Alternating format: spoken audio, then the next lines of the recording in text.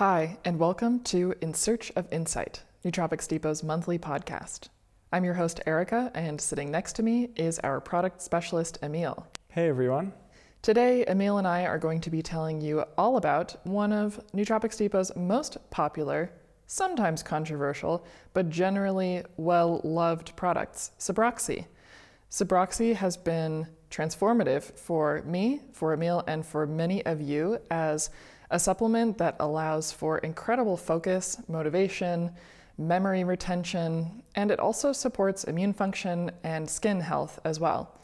And there's some really interesting mechanisms of action that are working when we are taking Subroxy. And we're going to get all into the nitty-gritty, the details of how Subroxy is working.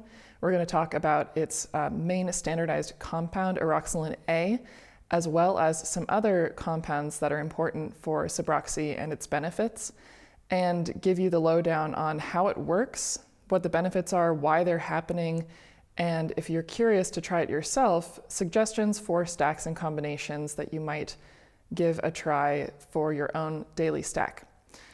Before we get into that, we are going to do something a little bit different than our new product segment. Today, Emil and I are going to start the podcast by discussing our current stacks, what we're loving in our stacks, new products that are really getting our attention, and how it's working for us as we are kind of in this phase of transition for both of us, living in a new place, but trying some new products and keeping some of our old favorites in the mix for daily health and cognitive function.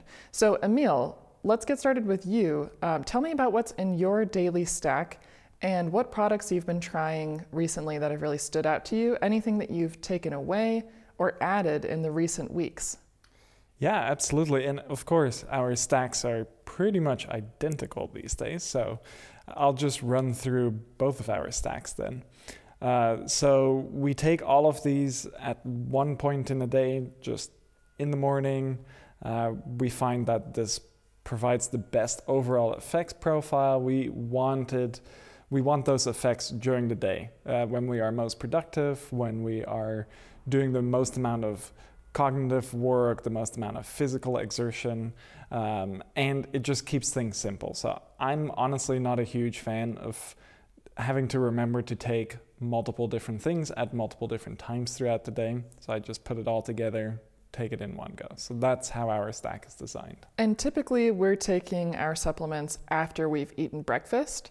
For me, this is really important because I have a sensitive stomach and a sensitive mind. So if I'm taking supplements on an empty stomach, sometimes I feel a lot of heat in my stomach and I can feel a bit nauseous. So for me, it's really important to eat something before I take my stack because there is a lot in my stack and it can be a lot to digest all at one time without food.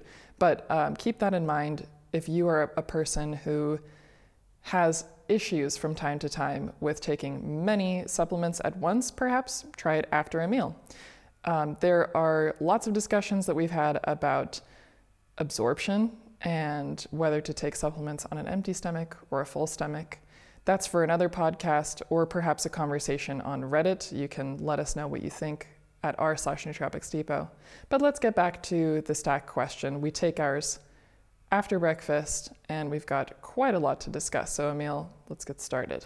Yeah, and just to reiterate there, the taking it after breakfast thing, I personally am not as sensitive as Erica and I can take everything on an empty stomach. And I have in the past taken my whole stack on an empty stomach because the effects seem more pronounced. Acutely, they seem more pronounced.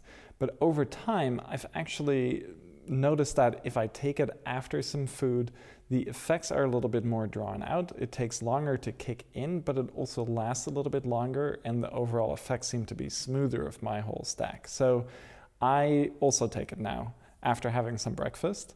So then this is the stack. We take Cistanche. I have it all in front of me, so let me just read it in that order. It's in no particular order, but I will explain a little bit why some things are being paired together. So we have 1 tablet of Cistanche, standard dosage. We have 2 capsules of our high-potency saffron extract. I find that with 1 capsule, it almost makes me feel slightly agitated in a weird way. But 2 capsules, I really like the mood benefits. And I do actually feel like maybe my vision is a little bit crisper with the saffron, which makes sense. We talk about it in our saffron podcast, but it has some interesting effects on eye health. So 2 capsules of our saffron, 60 milligrams, then 1 capsule of our ginger extract. Then we take 2 capsules of Cognance. With 1 capsule, we notice some significant effects, but we really like the effects at 2 capsules. We also tried 3 capsules, but that got to a point of diminishing returns. Yes. 2 capsules really was the sweet spot. Yes, I've taken many different dosages of Cognance, up to about 500 milligrams. That's the maximum dosage I've taken. And to me, it definitely seems like once I hit 200 milligrams, that's my sweet spot. Anything above it, I'm not noticing a whole lot more effects. So 200 milligrams for both of us seems to be ideal. 100 milligrams is great too, but we really just like the slightly more pronounced effects at 200 milligrams. Then we take 1 capsule of our CoQ-Sol CF CoQ10 supplement, 1 capsule of our Red Reishi Ultra Potent extract with 9% ganoderic acid. I have to say, sometimes when I'm putting the stack together, I take 2 capsules of the Reishi because I love the calming effects, but I don't know if you knew that. I did not. Okay, so yeah, spoiler alert. Yeah, sometimes we put each other's stacks together because it's easier to just do both at the same time. So sometimes 2 capsules of the high ganoderic reishi extract. So what do you actually like about this one? The reishi extract, I find that it has this really grounding, calming effect. And when I combine it with Cognance, I feel so clear-headed. I feel so relaxed. I feel like I can really focus. And it's just something that kind of tones down, I would say, the edginess of everyday life, the edginess of particularly stressful moments. And that's really what I look for in my daily stack. Nice. Yeah. I really like it for that reason too. Then we have 1 capsule of Rhodiola rosea, the 3% solidoside version. 1 capsule of our Andrographis paniculata extract. That's been a staple in our stack for quite some time now, and I can really notice when we're not taking it because of how my nose, throat, mouth is feeling. You'll know what I mean if you listen to our Andrographis podcast. There's a lot of details about that in that podcast we did about a year ago, I want to say. But Andrographis is a really, really powerful and really noticeable part of our stack. If we don't have it, I notice it when it comes back because my body just feels more relaxed. And I think in general, it's great for supporting healthy inflammation. Yeah, I definitely notice my inflammation levels are higher when I'm not taking Andrographis. And Andrographis is our main inflammation regulating compound or plant extract within our stack. So we really like it for that reason. And it has actually replaced curcumin for us.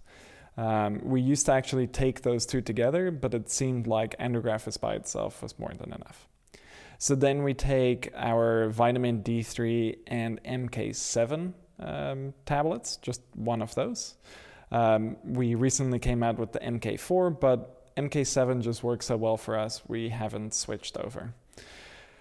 Then we take 2 capsules of our magnesium glycinate every day. Then this is where our stacks diverge a little bit. I take 2 capsules of our resveratrol and Erica does not. Then I take we both take 1 capsule of our reduced glutathione. And when we haven't taken, like when we run out of glutathione for a while, we'll start it at 2 capsules to kind of build up those glutathione reserves. But after taking it regularly for a while, and we take it every single day, we drop it down to 1 capsule, more of a maintenance dose rather than a replenishment dose.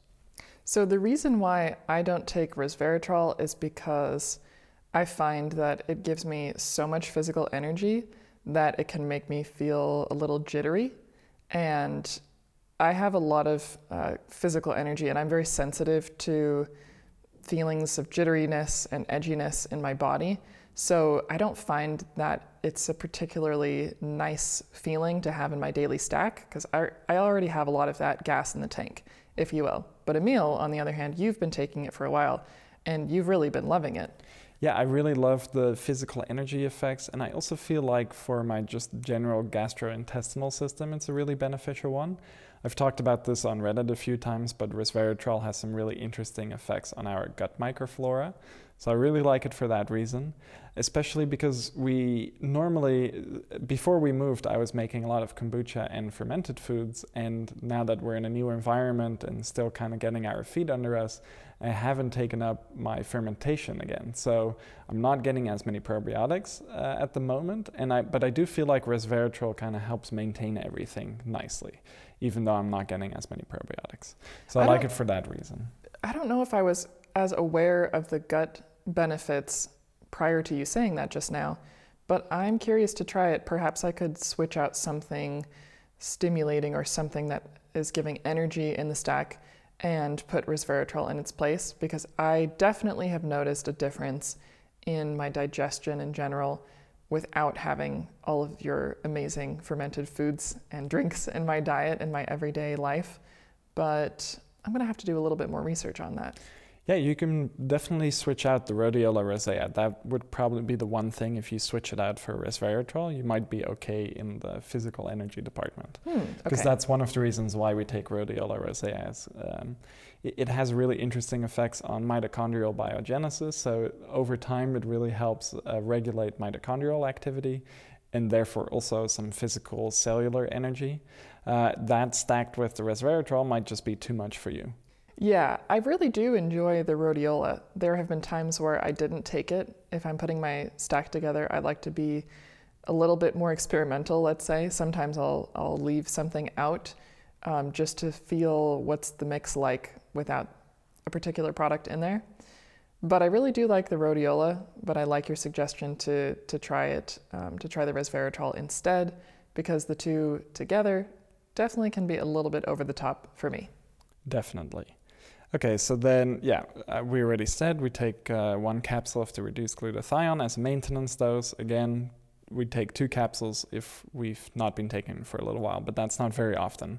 Only when we run in and I haven't planned properly to get a new bottle. Then Erica takes one thing that I don't, which is the Mega GLA product we don't carry. It's from Life Extension. You just think it really helps with skin health.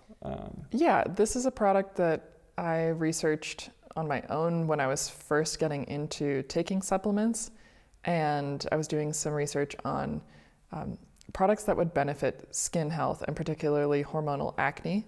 And evening primrose oil came up a lot as a product, but then I showed Emil and we chatted about it, and you said that the beneficial compound in evening primrose oil was the gamma-linoleic acid. Yes, thank you. The gamma-linoleic acid, GLA.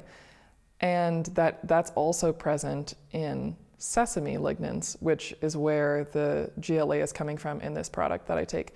And so I started taking it, and I really liked the effects. I really noticed the effects on my skin, and now it's just a part of my daily stack. So it definitely helps my skin stay more regular and less acne prone throughout the month. So that is a little bit different between the two of us for our stacks. Yes, and it's a product we don't carry on Nootropics Depot. I'm not sure if we ever would.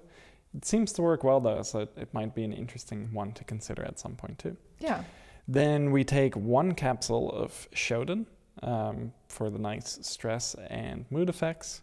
Then we dissolve 1 of the quick dissolve pregnenolone tablets under our tongue every morning. So that's it for the everyday stack. And I know we've kind of diverged a little bit from the stack, so let me just say it one more time in order so you have a good overview of what it actually is. And Erica can probably bookmark this nicely. Yes. So you can find it back easily. So from the start, it is 1 tablet of Cistanche, 2 capsules of saffron, 1 capsule of ginger, 2 capsules of Cognance, 1 soft gel of CoQ-Sol CF, 1 capsule of our ultra-potent Reishi, 1 capsule of our Rhodiola rosea 3% salidrosides, 1 capsule of our Andrographis paniculata, 1 tablet of our vitamin D3 plus MK7, 2 capsules of our magnesium glycinate, 2 capsules of resveratrol, 1 capsule of reduced glutathione, 1 capsule of Shodan, 1 tablet of pregnenolone, and then Erica takes Mega GLA. Now, you can't see this, of course, but to the side of those bottles, I have 4 more bottles. And in those 4 bottles are things that I now am taking every once in a while. And something these ones I was taking more regularly at certain points. So one of them is actually Sabroxy. And Sabroxy is one we used to take daily and is one Erica dropped because at a certain point you thought it made you feel a little bit edgy. Yeah, I decided to stop taking Sabroxy because one thing I noticed when I started to creep up in my coffee consumption, and I was taking Sabroxy at the same time, I would get to a place where I was so stimulated that it was hard to slow my brain down. And that wasn't the effect that I was looking for with Sabroxy. I wanted more focus, not a more active mind. And another thing about Sabroxy that I really like is when I take it every once in a while, or when I take it during moments where I need a lot of focus, it's very effective and I can feel the benefits acutely. But I was taking it every day for a period of time, and I personally stopped feeling that acute effect. And perhaps that's because I just became adjusted to having better focus, having better mood on a daily basis. But I also sometimes like to step back from these mood boosting supplements just so that I can reevaluate what my baseline is and see if there are changes that I can make in my life rather than in my stack to benefit my mood. So I certainly love Sabroxy for its mood benefits, but I also want to make sure, just for myself, that I'm making decisions, how I'm spending my time, what I'm doing on a daily basis, that are also going to benefit my mood, and not only relying on supplements to do that heavy lifting for me. Yeah, that's always a smart thing to do. Take a step back, reassess your baseline, see where supplements are helping and maybe where they're not helping, and then reassess your stack. So we are constantly tweaking our stack. Our stack is flexible, and we feel it out when things in our lives change, like moving halfway across the world. Yes. Now, with all that being said, today, rather than taking my full stack, I decided to only take 1 tablet of Sabroxy because I wanted to feel what it's like to take Sabroxy without my other supplements interacting with it. I have had 1 espresso shot and a cup of coffee, so those are the psychoactive substances that I've consumed already. Now I've taken 1 tablet of Sabroxy, let's say 30 minutes ago, so I can start to feel the effects, and I'll be able to tell you a more genuine bioassay of my own experience after some time away for the podcast today. Now, Emil, I want to know what about Sabroxy makes it one of those products you were taking consistently and why you decided to step back and not take it quite as often. A couple of reasons, but one of them actually is because we came out with Vignatex, and I find that sometimes Sabroxy is more useful for me and sometimes Vignatex is more useful for me, and both have a very similar effect. We'll of course get more into what exactly Sabroxy is doing, but just for the sake of comparison here, Sabroxy is increasing dopamine by acting as a dopamine reuptake inhibitor, and Vignatex is increasing dopamine by acting as a monoamine oxidase B inhibitor. I seem to have high levels of monoamine oxidase B. I did some genetic testing, and from this genetic testing, I found that I have a gene that encodes more monoamine oxidase B enzyme. What this means is that more of my dopamine is getting broken down because monoamine oxidase B breaks down dopamine. So with Vignatex, I can inhibit monoamine oxidase B, and I get a really significant effect from it. It is very strong. I get a very motivating effect, but it can almost be a little bit distracting sometimes. So for more creative work, more for writing work, maybe a little bit more research work where I have to link multiple different ideas together, I like to use Subroxy. But if I take Subroxy and Vignatex together, the effects definitely become a little bit overwhelming. So I've now kind of split Subroxy out of my main stack. I do still take it very frequently, but I switch between Vignatex and Subroxy a lot depending on how I'm feeling and what I need. If I'm really having a hard time getting myself motivated, I take Vignatex. If I really need some deep focus and maybe some more creativity, I take Subroxy. Another reason why I don't take Subroxy every day anymore is because I added in Cognance, and Cognance and Subroxy seem to have quite a significant interaction with each other, and so does Cognance and Vignatex. So Cognance is my kind of everyday constant for focus, for creativity, for thinking about things a little bit more deeply, encoding memories a little bit more deeply. And then I like to augment that with either Subroxy or Vignatex. So the reason it's out of my stack is because I want more flexibility. And because you don't, at least for me, you don't have to take Subroxy every single day for it to be effective, I can really benefit from the acute effects. Even though as a daily thing, it worked incredibly well, I think with my changing stack, now it works better as a tool when I need it. I know what you mean. One thing I'm noticing as I feel the effects of Subroxy setting in is that Subroxy makes me feel good. Yes. Just really genuinely good.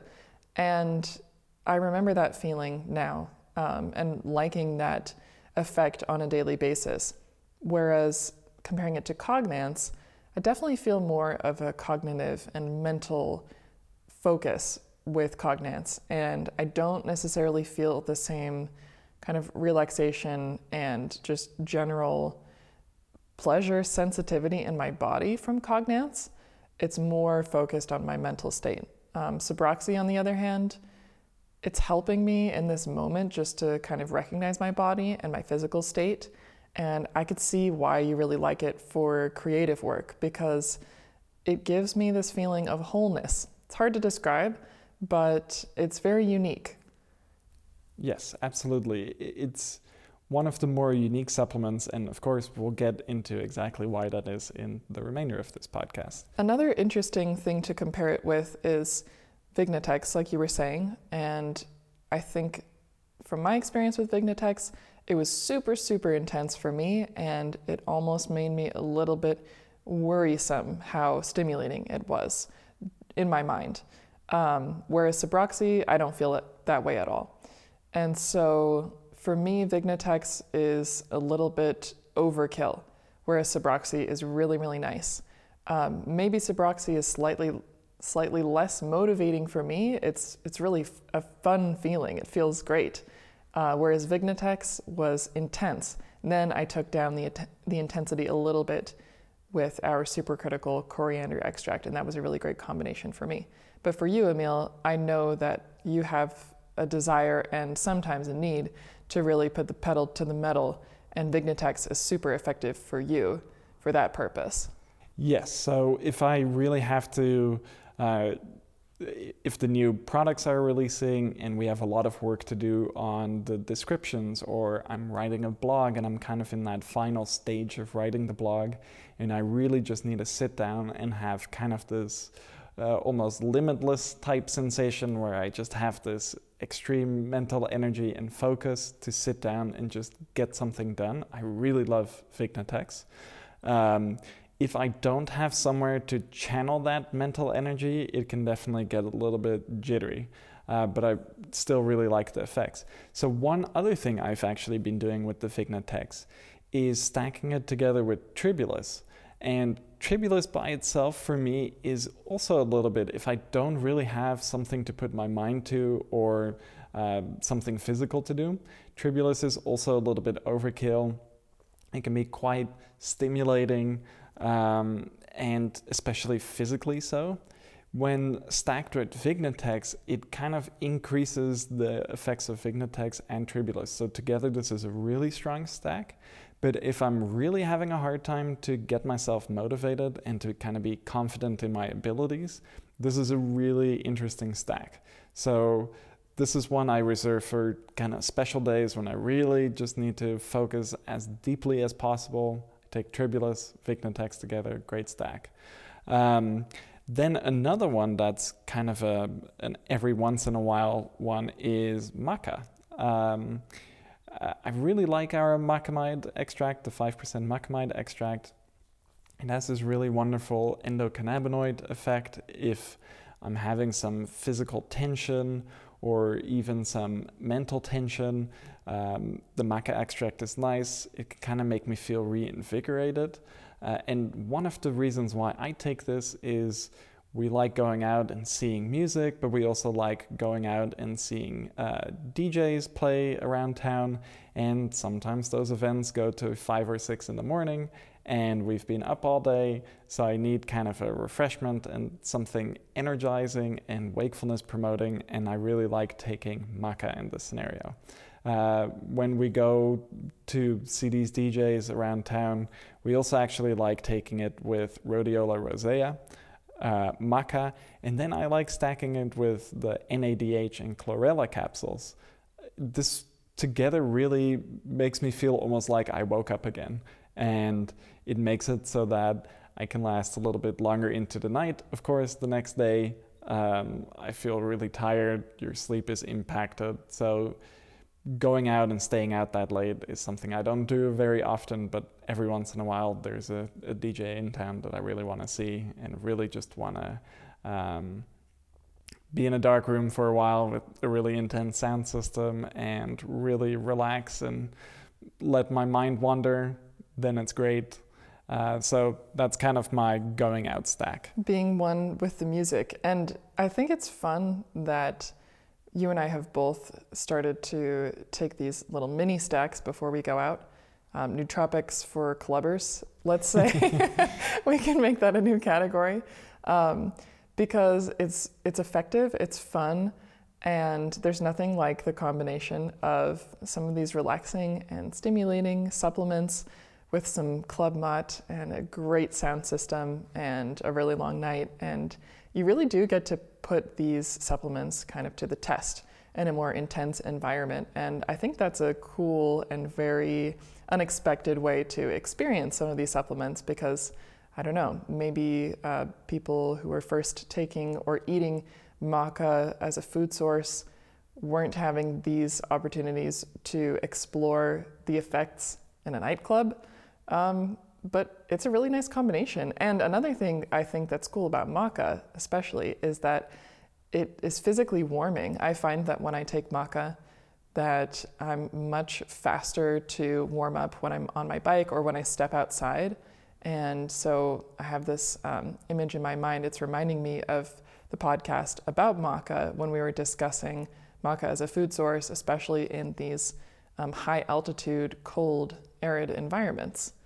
It's protective for your brain, but it's also really nice for the physical effects too. So I don't take maca all the time, but on occasion, I really do enjoy it as well. Yeah, it's really nice as an occasional one. I do feel like if I take it every day, the effects do diminish. So this is one that if I take it every once in a while, it is most effective, and it is definitely one that feels a little bit more fun, maybe not as functional for me. So it's more of one I like to take when we're going out and seeing some music, or even if I've had a busy, stressful week and I just take a capsule of the maca, a little bit of the supercritical coriander extract, and just binge watch a TV show, watch a movie, etc. So that is another one we take occasionally and not every day. It's the coriander extract. It's really nice if I just need a deep sense of relaxation, but not getting tired. So I know a lot of you actually take it before bed and it helps with sleep quality. I find the same to be true, but I like taking it a little bit earlier in the evening. It doesn't make me tired where I fall asleep, but it makes me relaxed enough where I can really disengage and watch a movie or something like that and do it with a more relaxed mindset and have a little bit more fun. And it helps me maybe immerse more in a movie. So that's one I really like. I really like taking the coriander early in the day, actually. I find sometimes that after I've had breakfast and I'm thinking about everything that I need to accomplish in a day, I start to get a little bit overwhelmed because I have high hopes. But sometimes I think, oh no, am I going to have enough time? And when I have this feeling early on in the day, I think, you know what, it's okay, let's take it step by step. I take a dose of the supercritical coriander extract, and then I can just ease into my day and kind of let go of those worries. And it definitely helps me to feel more physically settled. And it also helps with my focus too. So I find myself reaching for it perhaps as, I don't know, a little bit of a preventative measure, if you will. Yeah, that's a good way to put it. Kind of like a nootropic seatbelt. Yeah, absolutely. I like that. So that's another one that's in the occasionally taking, and then myrrh is another one that's in the occasional section. And I really like the myrrh extract if I wake up with some physical tension, maybe like a dull headache or something like that. I like taking the myrrh. It puts me in a good mood, and it kind of eases all of the little aches and pains. So that's one I really enjoy. I tried myrrh recently when I was experiencing some menstrual cramps, and it definitely helped. There's something very calming about the myrrh, but it is very physically relaxing, and in a subtle way, it doesn't necessarily change my state of mind, but I like that because it's targeted. It feels very specific, and it was definitely effective for that purpose. Yes. All right, so that's kind of the whole stack with the occasionals in there.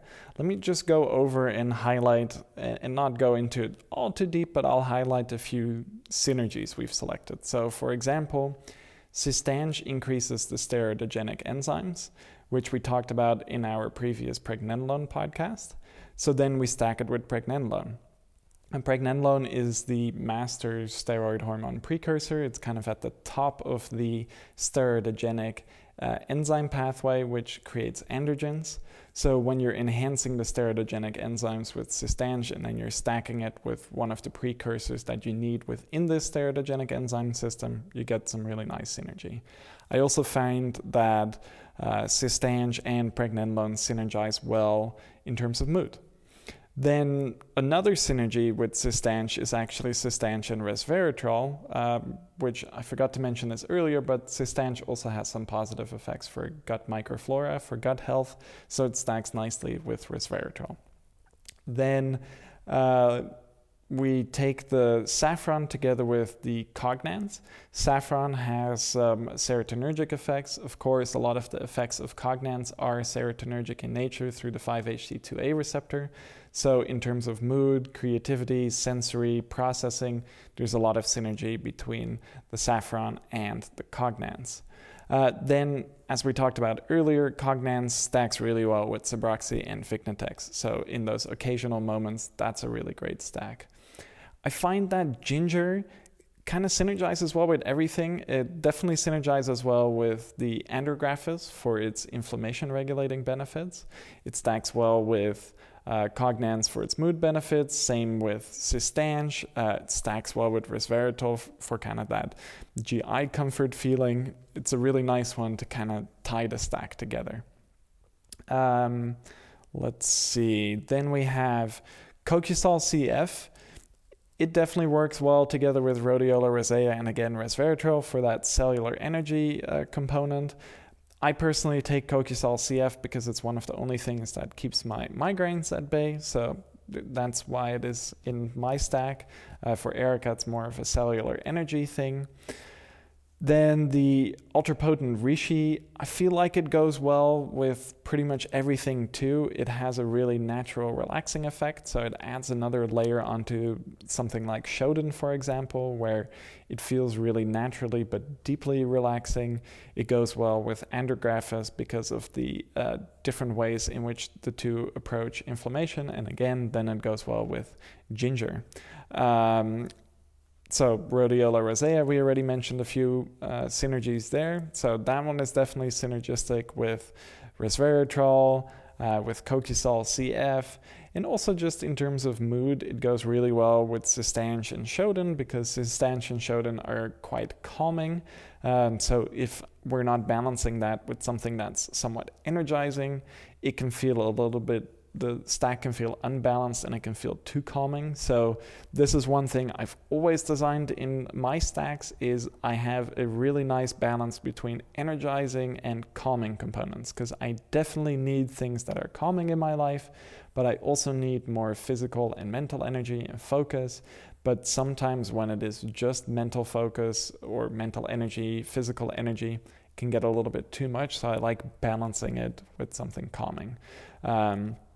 So that's a nice one. Then magnesium glycinate. We switch between magnesium sources quite a bit. Before switching back to magnesium glycinate, we were on Clarimag for a long time. I really like the effects of that, but there's something about magnesium glycinate with that extra glycine content. I just really like the effects of glycine. It's also a little bit cheaper, so that's nice. You can take higher doses of magnesium. Of course, there's also magnesium glycinate in Clarimag, which is why I really like Clarimag. But just by itself, and to keep the stack maybe a little bit more simple, I really like magnesium glycinate, and it stacks well with a lot of the other components. Again, magnesium has a nice physically relaxing effect. It has a nice cognitive enhancement effect, so that's a great one. Vitamin D3 and K2, there's not really specific synergies here, except maybe then with the magnesium, there might be a good synergy there for bone health. But that one kind of stands alone in a stack, mostly because we don't spend a whole lot of time during the winter here out in the sun. Even if we do spend time out in the sun, only our face and kind of hands are getting sun because everything else is covered by clothing. When we lived in Phoenix, it was kind of similar, but switched around. So in the summer, you actually tend to not get a whole lot of sun exposure because you're trying to... It's just so bloody hot. Yes, you're trying to hide from the heat. Unless you have a pool, which one of the apartments we were at years ago had a pool, so we spent a lot of time in the pool. But then again, that amount of intense sun exposure is also not particularly healthy for skin, so we try and not expose ourselves to too much UV radiation, and in that sense, having vitamin D3 available is always nice, especially in the winters here. The reduced glutathione kind of goes well with everything too. It works as our master antioxidant, so anything that has an effect on oxidation, it will go well with reduced glutathione. There are a lot of different things in our stack which actually upregulate glutathione synthesis a little bit and alter glutathione metabolism, so just having glutathione there is great. Shodan, again, it's one of those calming supplements that goes well with the other components in our stack, and again is balanced by something like rhodiola rosea. So rhodiola rosea by itself, maybe it's a little bit too uplifting. Stack it together with Shodan, it's a nice balanced effect. Pregnenolone, we already talked about the synergies there, but it really is a nice one for confidence, for hormone synthesis, for feeling nice and strong, recovering well from exercise. That's a great one. And then, the occasionals, we already discussed some of the synergies there, but that is kind of the gist of our stack and the different synergies. And really the main goals we're trying to tackle is enhance mood, have a nice relaxing effect that is not lethargy inducing, a good amount of mental focus, a good amount of enhanced memory consolidation, cognitive flexibility, so divergent thinking, creativity, which is important for both of us. Erica, as being a musician, it's important for you to have divergent thinking, creativity, but also focus. And memory, for sure. Memory. And for me, it's important that I can interpret scientific research and not get stuck in one direction, and I can think outside of the box and link multiple different concepts together. So staying creative is important for both of us in two drastically different fields, one in the arts, one in the science. Yeah. And there's a lot of overlap there, of course, too. Absolutely. And there might be a question from some of you about how often we're taking these supplements. This is our daily stack. We take this every day. And a little anecdote, the other day we were biking and we had an appointment to go to before we had a chance to take our stack. And Emil had taken a supplement to bioassay, something new that he was testing out, particularly beneficial for physical function and for blood flow. But I didn't have any supplements in my system. And I was really struggling on my bike. I was feeling kind of stiff. I was feeling slow. I felt like I couldn't get enough air. I just really wasn't biking as fast and as strong as I normally do. And Emil was really surprised. He was thinking and said to me, "You're going quite slow. Are you okay? Is everything all right? What's going on? I haven't seen you bike this slow in a while." And I was just racking my brain, and then I thought, well, I haven't taken my supplements yet. And honestly, I think with everything that we're taking, it's certainly benefiting my mental state, but I really think that it's helping my physical performance as well. Definitely. So, and we're very active. We go walking a lot, we bike a lot, you know, going out to a club and dancing all night long into the, what did they say? The wee small hours of the morning, yeah. It's physically demanding. At the end of the night, you really feel like you have been exercising because Yes. you're standing, you're on your feet for many hours. It's something that, you know, working and sitting down behind a computer, you don't often get a chance to do. So having that physical stamina to exercise and enjoy our natural environments around us is really important to us. Absolutely. And it's something that we can really feel the difference when we don't take our supplements. Yes, and definitely. That biking moment was just one really specific example where I thought, oh, wow, now I can really tell the difference. And it was obvious. There was a huge difference in how I feel with my supplements and without. So that's a little bit of an overview for you. If you have questions or you want to discuss any of the products we've mentioned or the benefits that we experience, you can ask us a question or post something on our subreddit. That's r/nootropicsdepot. And I will be listing our current stack in the YouTube description, so you can also check it out there as well as links. For those of you who are somewhat new to the In Search of Insight podcast, there's a lot of information in the YouTube description of each podcast episode. So there's links to the featured product. This month, that's Subroxy. There's also links to the stack combinations that we discuss in the podcast. And we try to link and give as much information for other parts of our conversation, such as our daily stack update like we're doing now. So definitely check out that description. Go learn a little bit more about the products, and then go chat with us on Reddit, because there's always very fascinating conversations happening there. And you can also chat and meet other nootropics geeks just like you. So with that being said, I think it's time to launch into the main event, the star of the show for this month, which is Subroxy. Yes, definitely a very interesting botanical, so let's get into that. Subroxy is an extract that is made from the bark of a tree, and that tree is called Oroxylum indicum. The interesting thing about this tree, though, is that it has some really funny names, some common names. So one of them actually is the tree of Damocles. Am I saying that correct, Erica? Damocles? That myth?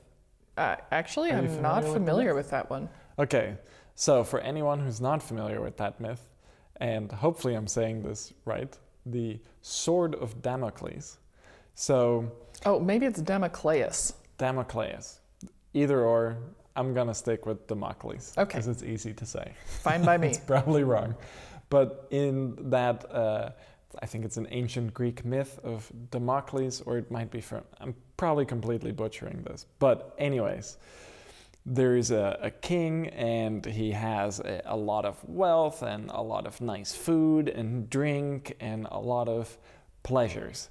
But there's this constant fear that he's going to get murdered because he's pissed off a lot of people. So he basically says he can't ever enjoy those things because there's always this anxiety of murder, of things going horribly wrong. Typical king problems. Typical king problems.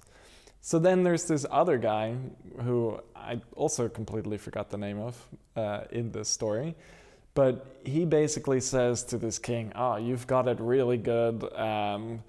I wish I could have it. And there's no way you can't enjoy those things." So then this king invites this person over, and they sit and they get fed by the servants of the king, and they get all of the nice things. They get slathered in nice perfumes, and they get nice succulent meats and wine and things like that. And then this guy notices above him there's a razor-sharp sword hanging right above his head. Which one, the peasant or the king? The peasant, okay. the normal guy. Okay. He's sitting there and he notices above him there's this razor-sharp blade, and it's hanging by a single horsehair. Oh. And now all of a sudden, he can't enjoy the luxuries that the king is providing. And then the king says, "See, this is how I live my life. I can't enjoy these things because I'm always anxious of what bad things might happen to me. The fear of death hanging above my head." Quite literally. So then, of course, this person immediately excuses himself and leaves the castle because they don't want to be eating these nice things with a potentially deadly blade hanging above them on a single horsehair, which, to be honest, horsehairs are really strong, so I would have probably just stayed there and gotten piss drunk off the nice wine. Risk it for the biscuit. Yes. But anyways, that's kind of the story. There's a lot missing from it. And it was a great retelling. And the whole point is that this tree is called the Tree of Damocles because it has these really large seed pods that look like swords, and they hang from very bare tree branches. So if you're standing underneath it, it's kind of like you're standing under the sword of Damocles. Very interesting. And I'm not sure if this has anything to do with the myth you're telling, but the feeling I have when I'm taking Subroxy is like that of a king. I mean, that's a little bit silly to say, but honestly, I feel great. I feel relaxed. I feel focused. I feel like if I had a long list of things to do, and But do you feel like there's a sword hanging above your head? No, certainly not. I don't. I feel great. I feel like there is no sword above my head, and in fact, I feel like the pleasures of life are easier to enjoy with Subroxy. So maybe that has something to do with the story, or perhaps I'm just making that up completely. I don't think it has much to do with the story, mostly because I think the Sword of Damocles is more to kind of put into perspective that there might be a lot of anxieties of life that weigh on all of us. Like our current Sword of Damocles might be climate change. It might be political unrest. And I think actually JFK famously said in a speech when there was some worry about nuclear war, that we had a nuclear Sword of Damocles dangling above our head. Oh, yeah. Which was that as Americans, there was a time of prosperity, but could you really enjoy it if you had these very unstable individuals with their finger hovering above a nuclear bomb trigger? Okay, I'm understanding the analogy more now. Yeah, so that's kind of you can have all of these things to enjoy in your life, but if there are definitely things that can detract from that a lot. So absolutely, you could be having the best time in your life and then look above you and there's a razor sharp blade hanging above your head. You're not going to have a great time anymore. Absolutely. So that's kind of the story. But we're getting pretty far off topic now. But that's a really interesting name for this tree. And if you see pictures of it, it really does kind of look like there are these kind of sword-like things hanging from the tree. There's also another interesting name that this tree is referred to as the Indian trumpet tree. Do you have any idea where that name association comes from? Yes, it's because of the flower. The flower kind of okay. opens and it looks trumpet-like. Okay. Then there's also a name, the Indian caper tree. So before the flower opens up, it looks like a really large caper, like extremely big one. And they're actually used in a similar way. So these flower buds are pickled, similar to capers. And I believe capers actually are also flower buds that haven't come out yet. So they're used in that way too. So the flower bud or the unopened flower buds pickled, and that's where the name Indian caper tree comes from. Then if we go more on that kind of scary terror name of the tree of Damocles, another name is the, the night terror tree. Oh. Yeah, the Indian night terror tree or something like that. I'm blanking on the exact name right now. But the reason that, I think actually it's a Malaysian name, loose translation. And the reason for that is it's a night flowering tree. So the flower buds only open at night. Okay. And when they do that, they emit a really nasty smell. But that nasty smell attracts bats.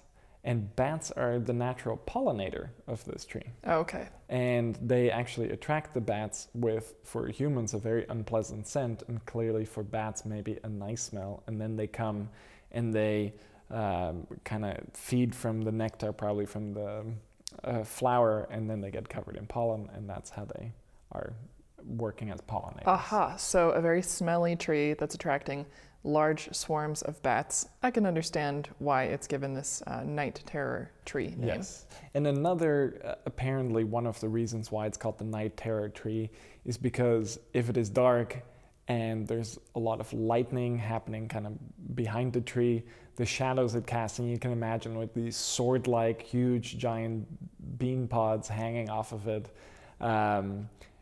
it would create weird shadow flashes. Mm-hmm. That's another reason why it's called that. Basically, the seeds on the inside, these big seed pods, there's about 500 to 700 seeds in there, and they're really thin and papery. And when they open up, the thin papery seeds kind of fly through the air and look like butterflies. So the actual name, which I believe is a Chinese name, and there's also an Indian name for this, translates to butterfly tree, because the seeds look like butterflies falling from the tree. Oh. And because of this very light, papery, aerodynamic, wing-shaped seed, the seeds can also disperse quite a far distance. So that's a really interesting thing about that tree too. As you can tell from the background of the names we're giving you, this tree is coming from Southeast Asia. Yes. Primarily. So it seems to be native to northern India, maybe Bangladesh, but it is found through all of Southeast Asia, even as far as the Philippines, which of course is a collection of islands, and it's off the coast of Southeast Asia, but even there you have Auroxylum indicum trees. They're found in Malaysia, in Bangladesh, in India, Laos. And if you look at, there's a lot of traditional uses for it, but it's oftentimes actually used as a food. So the seed pods, the bean pods, they're edible. And if they are mature, the seeds can be roasted and then scraped out, and you can get a little bit of food from there. I think salads are made from it sometimes. But if the seed pods are a little bit less mature, you can chop them up. And if you look for Auroxylum indicum on YouTube, you can actually find a few videos, kind of like home videos from Southeast Asia of people chopping them up into little bits and then frying it with common curry herbs, and then making a Auroxylum indicum bean pod curry. So it's used as a food, but in these seed pods there are also bioactive compounds. And like we've talked about in other podcasts, a lot of bioactive compounds are in our food, and this is one example of that. So quite an edible tree, certain parts of it. The flower buds are, before they come out into flowers, they are eaten, like capers. And then once the flowers have actually bloomed, they are harvested too, and they are cooked as well. So now I'm actually kind of curious how those flower buds would taste if they are emitting a strong, unpleasant odor.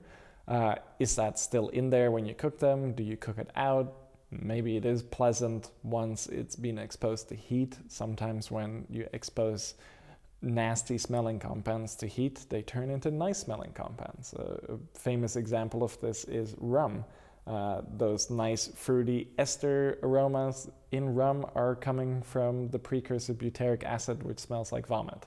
So when you heat up butyric acid in the context of alcohol, ethanol, you get nice fruity smelling esters. So maybe if these flowers are being cooked, they produce nice aromas. And if I look on the comments on these YouTube videos, everyone really seems to enjoy the taste of Auroxylum indicum flowers and bean pods and these Indian capers. This makes me curious about the scent and the flavor of the bean pods, the pre-bloomed flowers, and the flowers themselves, because Sabroxy as a supplement, like we take it, has a really distinct smell. Agreed. It has a kind of sweet, almost cinnamon-like sort of baking spice type of smell. And I'm really curious if this is a part of the raw ingredient and the flavor and the aroma of that, or if the smell comes more from the different processes that go into creating the Sabroxy tablet, but can't be so sure. Yeah, I'm not sure. And of course, so let's actually get a bit back on topic. I always think it's interesting to give a representation of where these botanicals come from and how they're used. I think it really puts into context how important some of these botanicals can be to local populations. And I think that should be explored. And you see it being used by a lot of different cultures, a lot of indigenous cultures throughout Southeast Asia. So it is a well-known tree. In India, it's very well known in Ayurveda. It is part of a formulation of 10 different roots. Then the roots are used, and it's used for general aches and pains.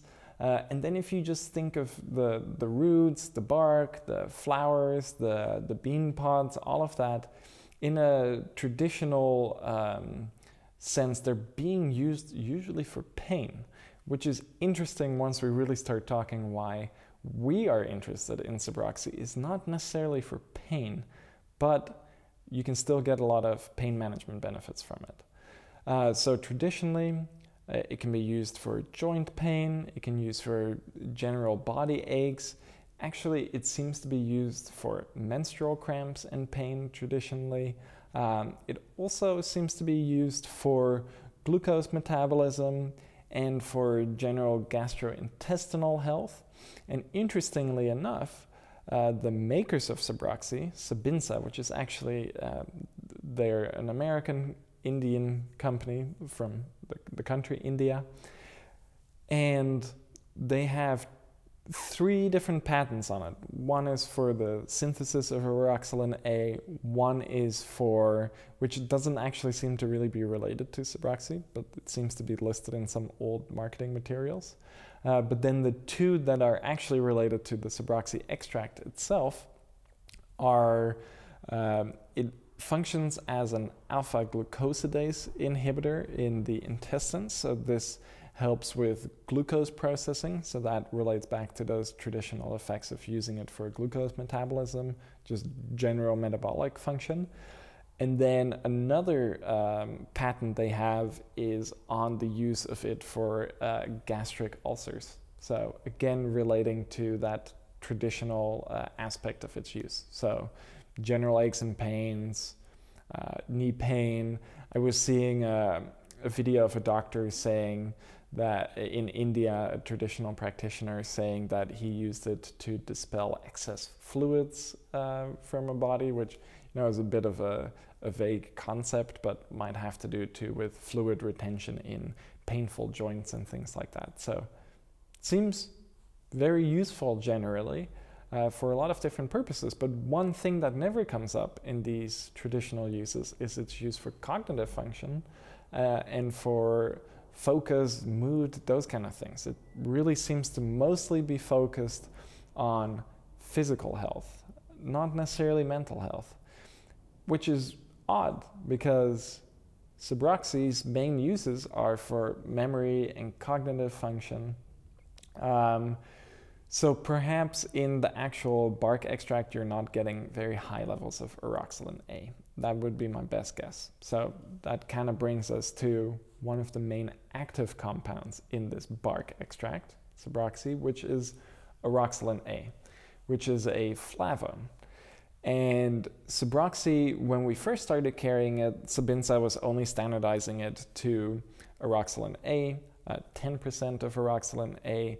But in our analytical testing, we actually also saw peaks that matched Baikalin, which is in our Baikal skullcap extract. And then we also saw another peak, which was later identified as chrysin. So now, after a year or two, Sabinsa actually started standardizing it for 10% Oroxylin A, 15% Baikalin, that is EIN. So you have Baikalin and Baikalin. Baikalin is the glycoside, so it has a sugar group on it. Baikalin, which is in Suboxy, is the aglycone of Baikalin, so it just means that the sugar group is no longer there, which can enhance bioavailability, but it can also alter its effects. And then there's chrysin, which is also a flavone. So chrysin is found in Baikal skullcap too. It's also famously found in passion flower. So you have these three different components in there. So no wonder it has some pretty interesting mood effects. One thing to mention though, before we get too stuck on the Baikalin and chrysin content, I do just want to put it into perspective.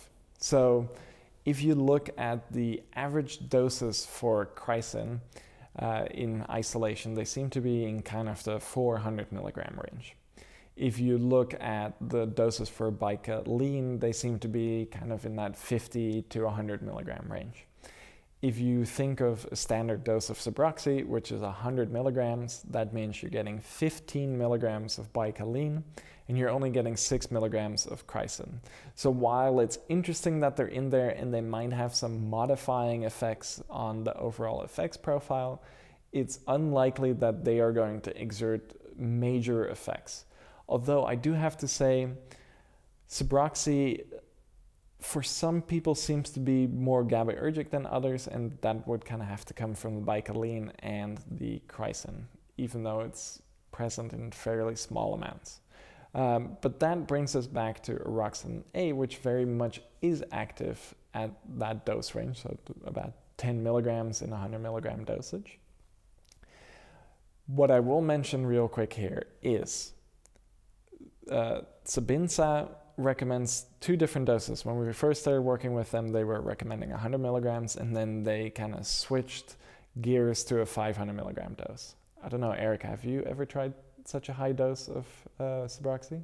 I don't think I have. I think I've tried 200 milligrams, and because it can be very stimulating for me, I think I'd shy away from the 500.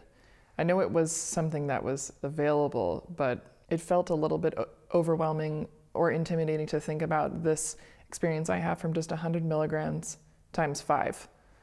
So I was thinking the same thing. 100 milligrams, actually when I first started taking Suboxy, 100 milligrams felt pretty strong. So I was taking 50 milligrams and that felt nice as kind of a daily thing.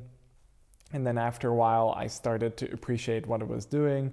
And I was also in a different stage of my life and I was just more relaxed in general. And then 100 milligrams just worked perfectly for me.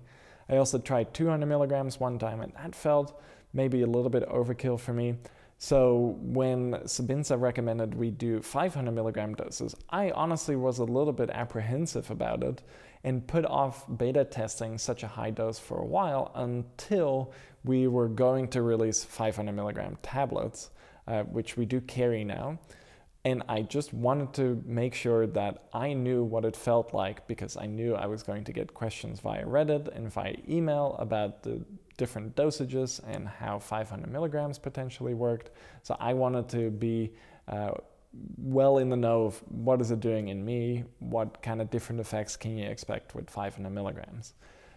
I went into it with a lot of apprehension, and the end results was actually that it wasn't as stimulating for me as the 100 milligram dose, which is interesting, but it might have something to do with what I was just saying.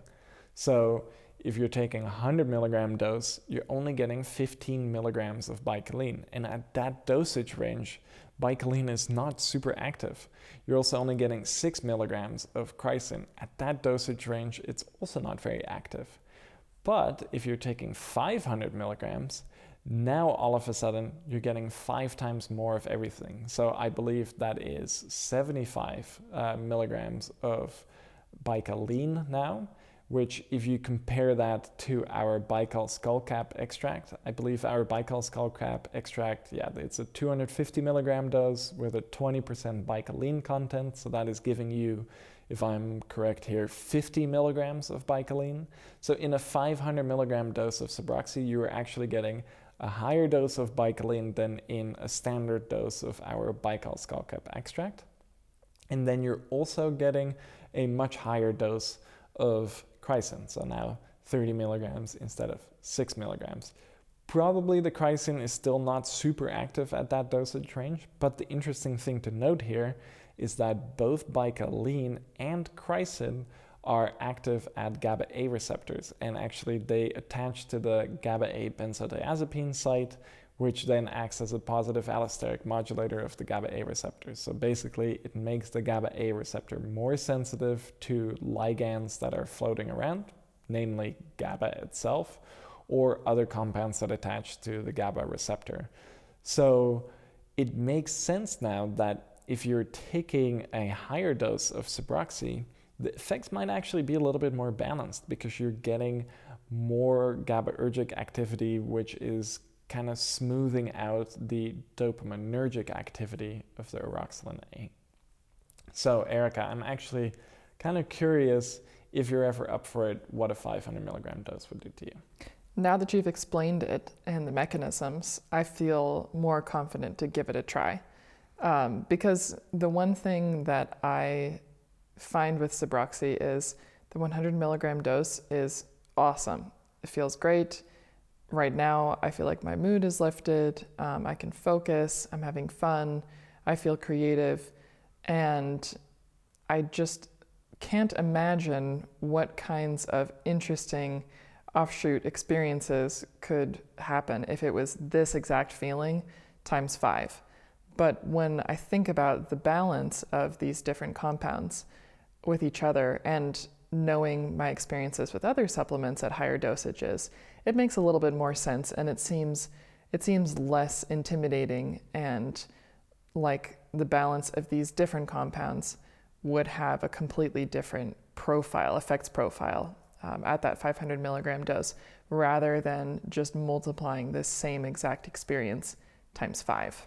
And we find this often. So most natural extracts, even just single compounds, but especially natural extracts which have multiple different compounds in there, if you scale the dose, the effects don't necessarily scale 5 times. So for me, if I compare 100 milligrams of Suboxone to 500 milligrams of Suboxone, it is not 5 times more stimulating. In fact, it might even be a little bit less noticeably stimulating for me. But there are other effects that pop up. So we call this a dose response curve. If in an ideal scenario, you would take something and, 100 milligram dose versus a 200 milligram dose is just a doubling of effects. 100 milligram dose versus a 400 milligram dose is a quadrupling of effects, but it just doesn't always happen like that. It rarely happens like that, actually. Yes. So at different dosages, you can get different effects. One big example that illustrated this to me was I took a very high dose of lemon balm one time on a flight. It wasn't that high. It was like 2 grams of our generic lemon balm, which our standard dose is 500 milligrams, so 4 times more. I guess that is significantly more. And I was thinking, if 500 milligrams of our lemon balm is really calming and it's great for sleep, I'm just going to be completely knocked out by the 2 gram dose. I'll be able to sleep for the 8-hour-long flight, nice muscle relaxant effect. I'll wake up in the other time zone feeling nice and rested. The opposite happened. It was stimulating. And I found this with Syracuse lemon balm, for example, which has a much higher rosmarinic acid content and also cinnamonic acid content.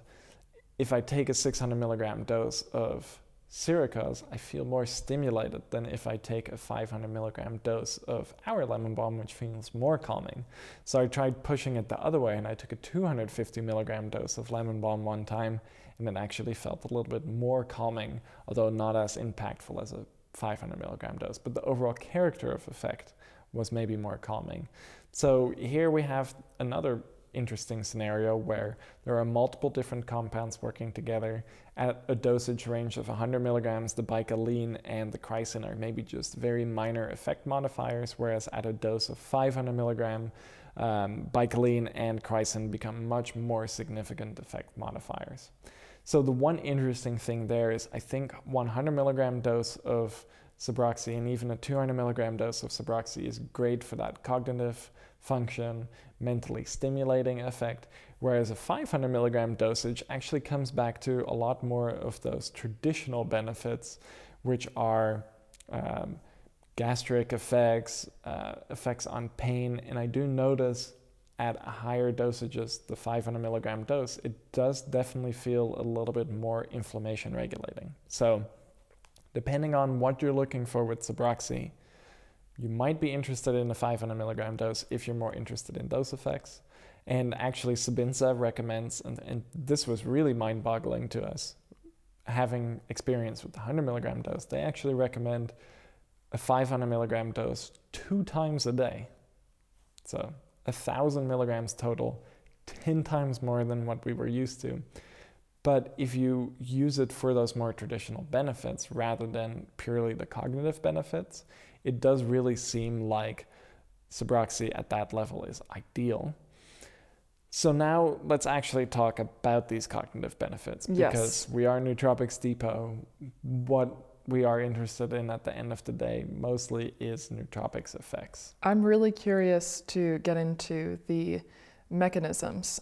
And in my research, just preparing for the podcast, I can see that Oroxalin A is specifically working with CREB and BDNF. And am I correct that these are neurotransmitters? No, they are not neurotransmitters. BDNF is a neurotrophic factor. Aha. It is actually a protein, so it stands for brain-derived neurotrophic factor.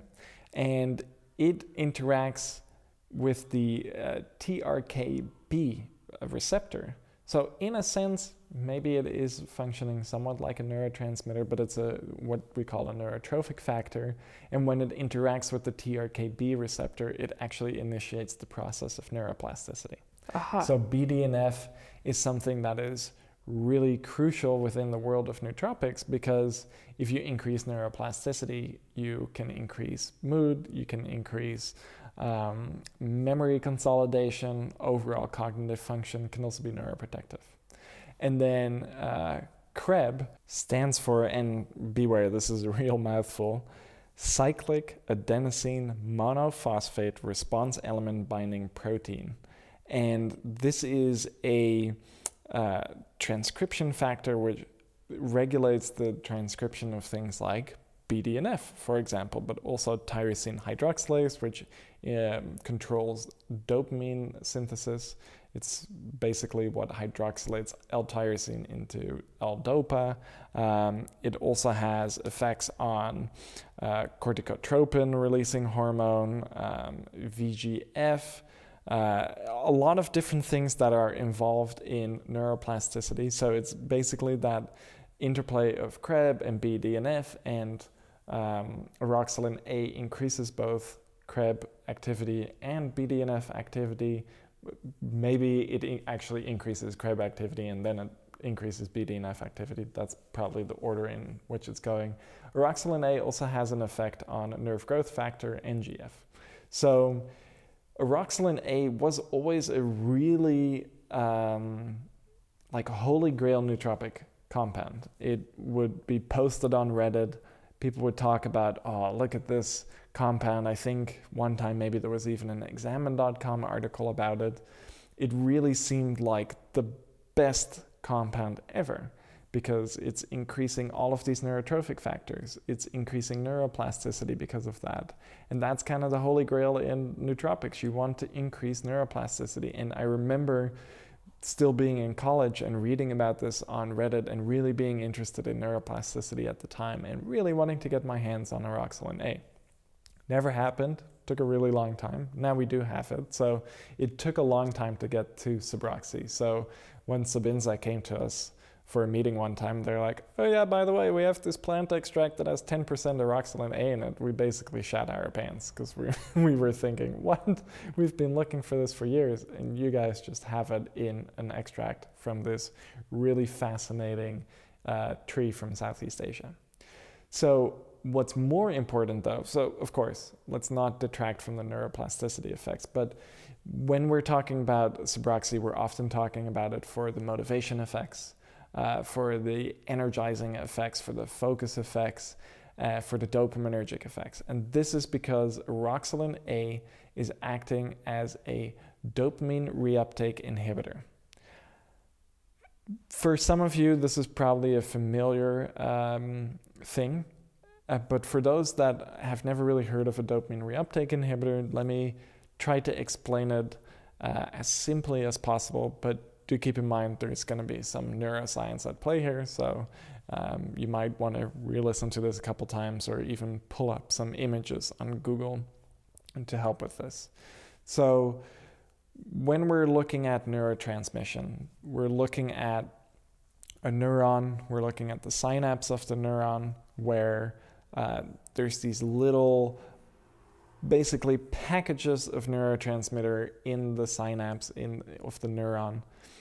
These packages are called vesicles. So in the vesicles you have dopamine if you're in a dopaminergic neuron. And some neurons contain multiple different neurotransmitters too, but for simplicity's sake, let's say we're in a dopaminergic neuron, and in that dopaminergic neuron we have little packages, these vesicles full of dopamine.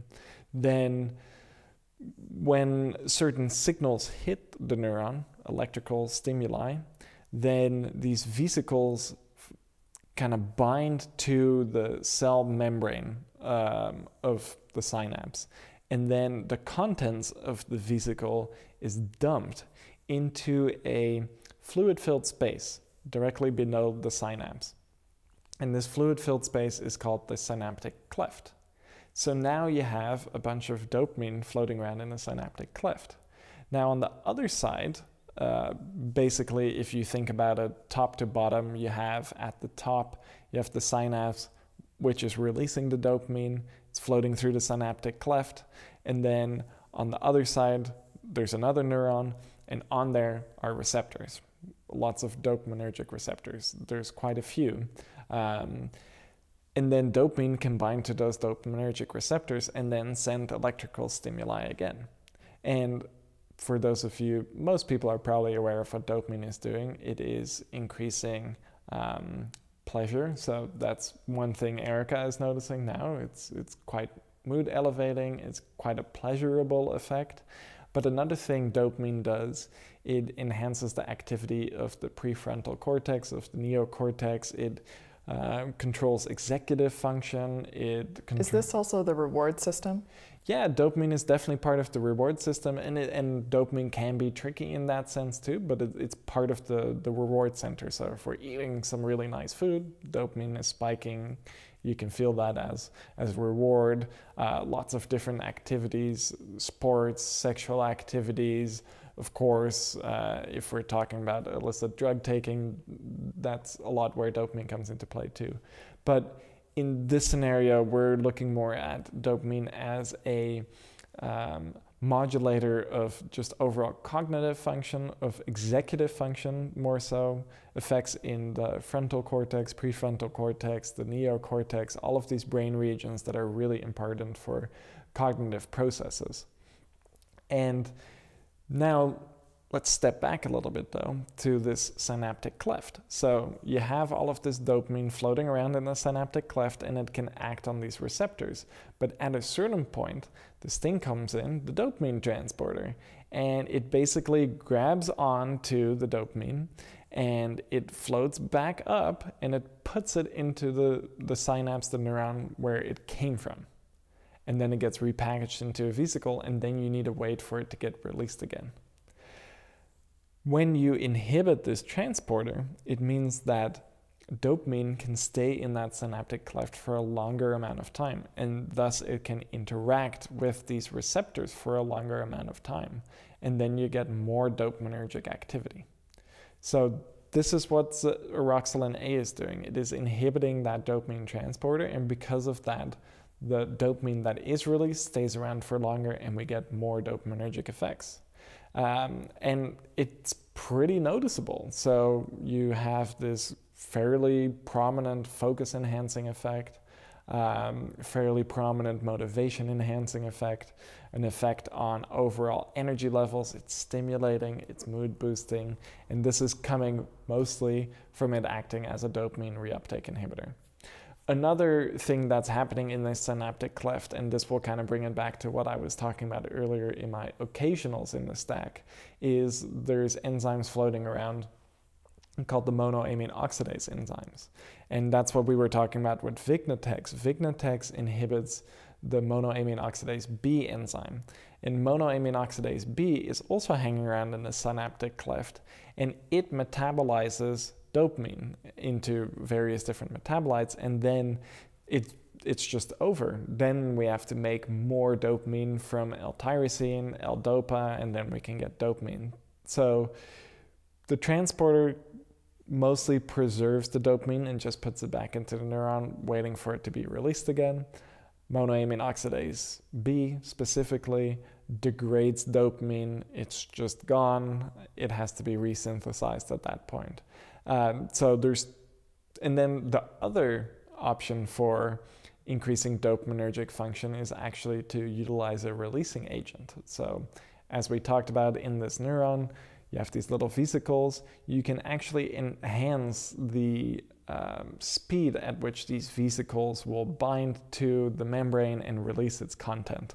So you can make a neuron release more dopamine, and this is what, for some of you in the know, you'll know what compound does this, but we can't discuss that here. There are some very interesting plant-derived compounds from certain Brazilian herbs that can do this, and they're working on VMAT1 and VMAT2. Also compounds, for example, in canna, mesembrine, they act on VMAT1 or VMAT2, or maybe even both, to act as serotonin-releasing agents. So there's multiple ways to increase dopamine, serotonin as well. You also have a serotonin transporter, by the way, and monoamine oxidase A specifically degrades serotonin. So there's lots of different ways in which you can increase dopamine, serotonin, and norepinephrine, all of these monoamine neurotransmitters. But before I get too off track and make this more complicated than it should be, Suboxone is acting primarily as a dopamine reuptake inhibitor. And I find that if I compare releasing agents, monoamine oxidase inhibitors, and transporter inhibitors, I find that oftentimes transporter inhibitors have the smoothest overall effects, and releasing agents can also have very smooth effects, but they feel more all-encompassing, they feel more in your face. Sometimes that can be beneficial, especially if you really want a major increase in dopamine, but oftentimes, for me at least, it can almost be distracting. So I really like a dopamine reuptake inhibitor. And of course, sometimes I really like a monoamine oxidase B inhibitor like Vignatex, but it's much more in my face. It is a little bit more, I wouldn't necessarily want to take it every day, whereas a dopamine reuptake inhibitor like Suboxone, which I have at certain points in my life taken daily for long periods of time, it's just a really nice, smooth way of dialing in my cognitive function, my mood, focus, and motivation. So that's one of the primary reasons people are interested in Suboxone. And not a whole lot of plant compounds out there are dopamine reuptake inhibitors, and there's definitely not a whole lot of dopamine reuptake inhibitors which also act as neuroplasticity enhancers, which have an effect on BDNF, on NGF, and CREB, like Erica was mentioning earlier. So you can imagine that when research was coming out about Eroxalin A and it was getting talked about on Reddit, Eroxalin A seemed like the best nootropic out there, and it took a really long time to get to where we are now, where we actually have an extract. But as far as I'm aware, to this day, we are still the only company that's offering a Eroxalin A product. So as Erica was mentioning kind of at the beginning of the podcast, it is one of our more popular products. And part of the reason is, one, it is really effective, and two, it is doing something really unique that you can't find in a lot of other natural products. So when you bring everything together, increased dopamine, then you have increased executive function, you're more focused, then you're pairing that with increased neuroplasticity. The two are working hand in hand to really help you encode memories, encode what you're learning about. So for example, college students, this would be a really interesting supplement if, maybe you've been slacking a little bit. We've all been there in college. You maybe haven't been going to all of your classes. You haven't been keeping up with the readings. And now, the midterms are there, or your finals are there, and you need a cram. And you need to make sure that your time is most efficiently spent encoding these memories, learning about it, integrating the different concepts. Something like Suboxone then is a really interesting option because it will increase your mental endurance, it will increase your level of focus, it will increase your level of motivation, and it will also help enhance memory encoding, partially from the dopamine, partially from the neuroplasticity enhancing effects. So I think just kind of as a standalone study aid, Suboxone is really interesting. As once you're out of college, you're in the professional work environment, Suboxone can be really good to give you confidence and focus in a presentation, in a meeting, especially if there's a lot going on in a meeting and you need to encode a bunch of stuff that's happening in that meeting. Suboxone is great. And it can be great as kind of an everyday mood booster and just to kind of keep your mind sharp, especially when you combine it with something like Shodan to help regulate stress levels, or Panamax, and then you throw Suboxone on top of there. It can be a really good thing to just keep yourself mentally sharp at all times during the week, which I think can be really beneficial. Professional work settings, in college settings. Just generally, I think a really versatile supplement for putting the more gas on your cognitive function, just inching everything up just a little bit more, dialing things in. That's a great one. Yeah, and I think something you mentioned earlier about the creativity enhancing effects of Suboxone is also interesting to consider.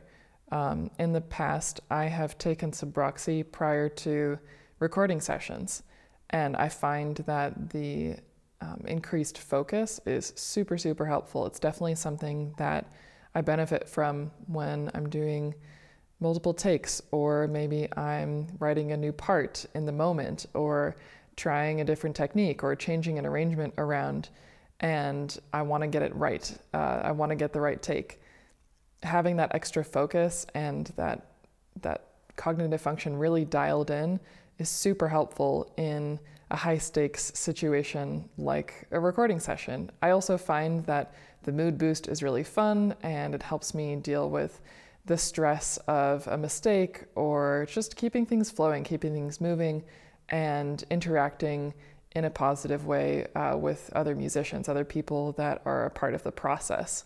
I also think that Suboxone can be really useful if you are a person who has a lot of creative ideas but perhaps struggles to get started, because that mood boost and that motivation really does relieve some of those feelings of all of the problems that can start to develop in your mind, oh, I have to think about this material, I have to go buy this new thing, now my cables are all tangled up and I'm feeling a little bit hungry and I forgot I had to clean this. And, all of the kind of distractors that can get in the way of actually just getting started with your creative work. I think Subroxy kind of helps you push past those, because the mood boost really lets you enjoy the present moment and kind of hold on to that initial goal that you have with a creative project or starting something new. Yeah, so I think I'm sure there's also a bunch of musicians or creative people listening, and you can hear it from Erica herself. It can be really a beneficial thing to take from the start to the finish of a creative project, like the recent album you recorded and released. For a more scientifically minded person like myself, it can be really interesting to take when jumping into research, but also if I'm making a new batch of kombucha or I'm fermenting something, and there's a lot of different notes you need to take, and you need to be sure your measurements are correct. If your measurements are off, maybe the fermentation is off, and then you've just wasted a ton of tea, sugar, raw materials, and worst of all, you don't have a nice tasty beverage at the end of it. So being able to take something like Subroxy to help increase my focus and keep myself in the moment, but also think creatively. So maybe if I'm brewing some kombucha, I'm taking some more creative risks, but doing it in a calculated fashion, because I'm also more dialed in with Subroxy in my system. So very versatile, I think, for lots of different professions, for lots of different studies. And I think the really nice thing about it is oftentimes stimulants can also make you less creative. It can give you that tunnel vision kind of effect, and it can sometimes make it a little bit harder to have this divergent thinking. And I think part of that might be from norepinephrine. If I take things that are really increasing norepinephrine a lot, I can really have that tunnel vision kind of effect. And of course, this is not entirely scientific, so maybe take what I'm saying with a grain of salt. But from Subroxy, it doesn't have a very significant effect on norepinephrine. So it also feels a little bit less physically stimulating and more mentally stimulating. And I find that more purely dopaminergic side of things makes it so that Subroxy is nice and smooth, and it is good for creative purposes. On the other side, if I then compare it to Vignetex, monoamine oxidase B also degrades norepinephrine. So when you take Vignetex, there is a much larger norepinephrine component to it, which I think for shutting out the outside world and almost tunnel focusing on something, getting more analytical and maybe not thinking as creatively about things, Vignetex is great. Because it is higher on that norepinephrine side. But that is missing with Subroxy, which I think sometimes maybe Subroxy won't have the punch for certain people if they are used to more norepinephrine-leaning stimulants, and maybe that's more your preference. Then yes, maybe Subroxy is not exactly what you're looking for. If a lot of stimulants are a little bit too edgy, a little bit too tunnel vision inducing for you, then Subroxy could be a really interesting option because it has a lack of those norepinephrine effects. And that's why I really like Subroxy. And that's why I do switch a lot between Subroxy and Vignetex depending on what I need. If I'm writing a blog and I'm in the final stages and I need less distractions and I just need to condense everything, Vignetex, fantastic, because I'm not in that exploratory phase anymore. I have to consolidate it. I have to block out distractions. I have to be more analytical. I have to make sure my grammar is correct, spellings are correct, everything is flowing nicely, and there's not a big need for creativity anymore at that point. When I'm in the beginning phases and I do need to expand my scope and I need to link certain concepts together, and I need to create a fun story to read and also create a fun story in my mind about what something is doing, Subroxy is very useful for that purpose because it's not locking me in too much. In a lot of ways, I think Suboxone helps with focus, but it also helps you to keep it light. Yes. And that kind of balance isn't something that I experience very often from cognitive enhancing supplements, but it is something that's really apparent with Suboxone. And now that I've had the experience of sitting, recording this podcast with Emil, having taken Suboxone, I remember that this mood boost is something that's really fun and balanced. And I think I will continue to lean on Suboxone on those days where I need to keep it light. I have a list of things to accomplish, but I also perhaps need a little bit of assistance, a little bit of support in just that general mood and uplifting feeling. Absolutely.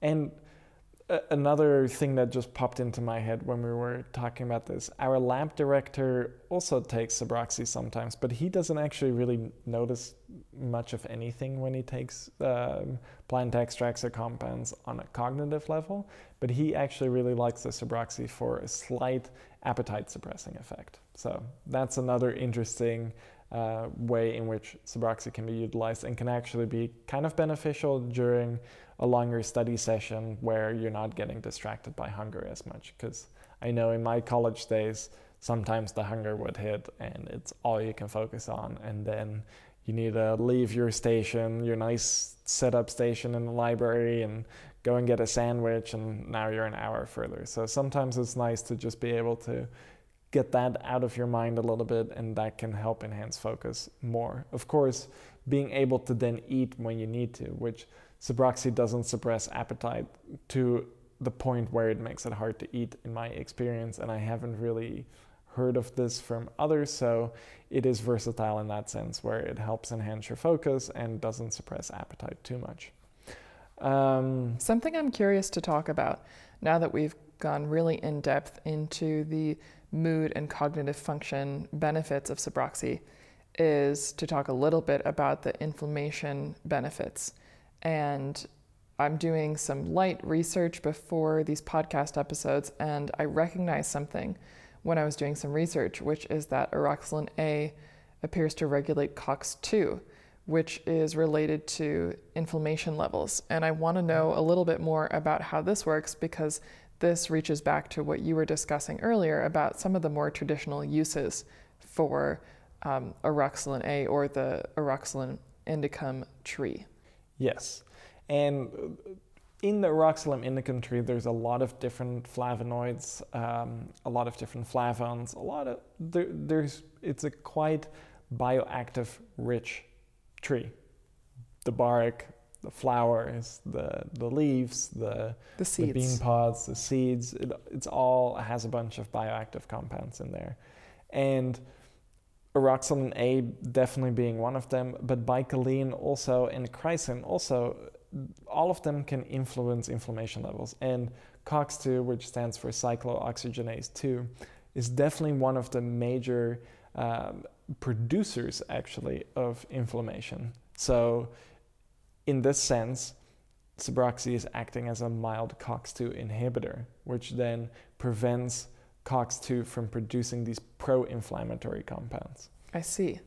There is also Suboxone in general, Oroxalan indicum in general, but also Oroxalan A, bicholine, and chrysin are also all acting as oxidation-regulating compounds. So those, if you go back and listen to our pain podcast, for example, you will hear that if you combine oxidation-regulating compounds with inflammation-regulating compounds, you get an additive effect there. Another interesting thing actually that popped into my mind is in our pain podcast and in the pain blog. And in the pain blog, I actually have an advanced pain stack. And in that advanced pain stack, I put Suboxone.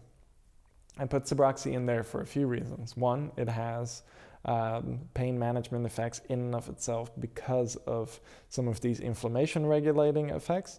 But dopamine also has an effect on how we process pain. So higher dopamine levels means we're not processing as much pain signals, we're not taking them in as much, which means that our perception of pain is lower. So I think Suboxone is a really interesting one for just general pain because of these dopaminergic effects and because of these inflammation regulating effects. This is something I was going to mention earlier when you were talking about the traditional uses for Suboxone and how the focus is on pain and inflammation. And there really isn't a lot of information that you found on the cognitive benefits in terms of its traditional use.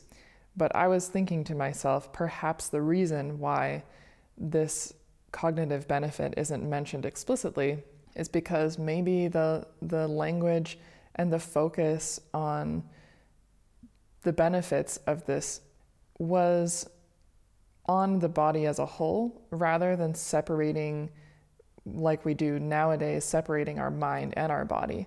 So perhaps this understanding of pain is in fact encompassing issues with focus or issues with mood, but it's referred to more generally as pain. And because we know that Suboxone has benefits for our mood and for our focus and cognitive function, the way that we speak about it nowadays is like our mind is something completely separate from our body. But we know that our physical state has so much to do with our mental state, and they're connected. It's actually all the same thing. So perhaps it's more the language and the understanding of these effects that is the cause for this use for pain, rather than saying it's for mood.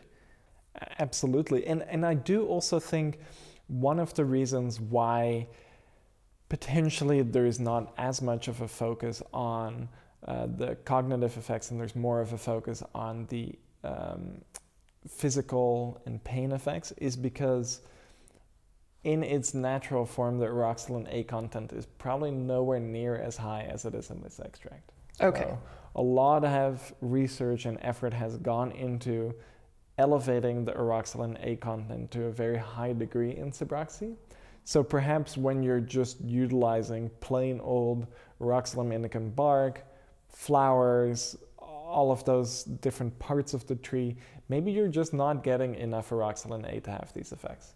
So this is a really interesting extract in the sense that we've modified, or we haven't, Sabinsa has modified the level of Eroxalin A to make it shine much more as a cognitive enhancement compound or extract, which I do think is really interesting to note about Sabinsa, and I like a lot of their products, is that they are really paying attention.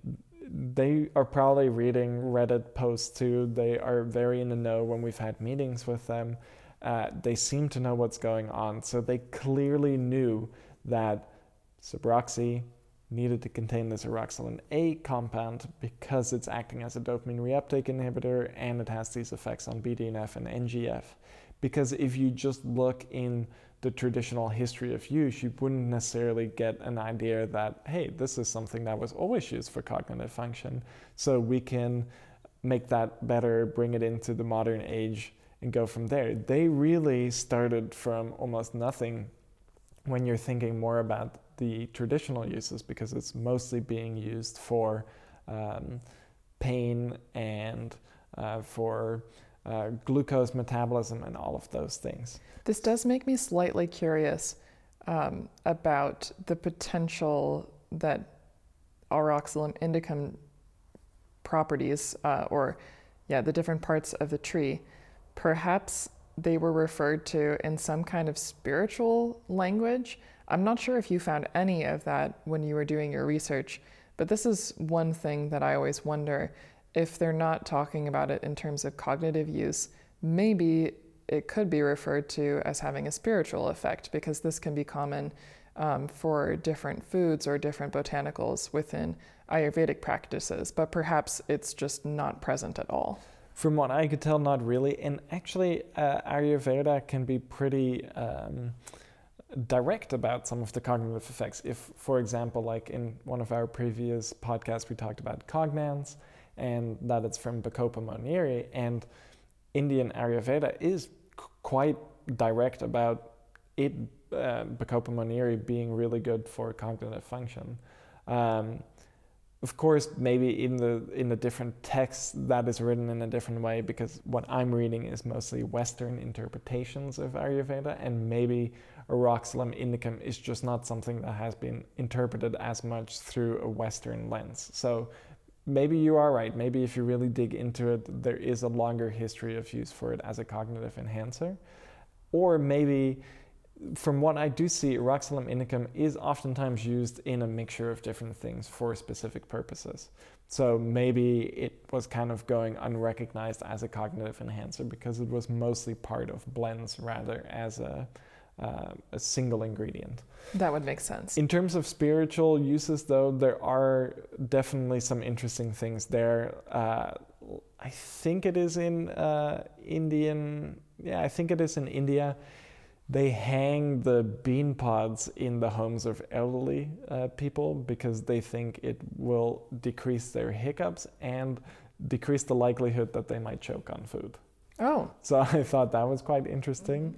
I'm not totally sure what that belief is based on.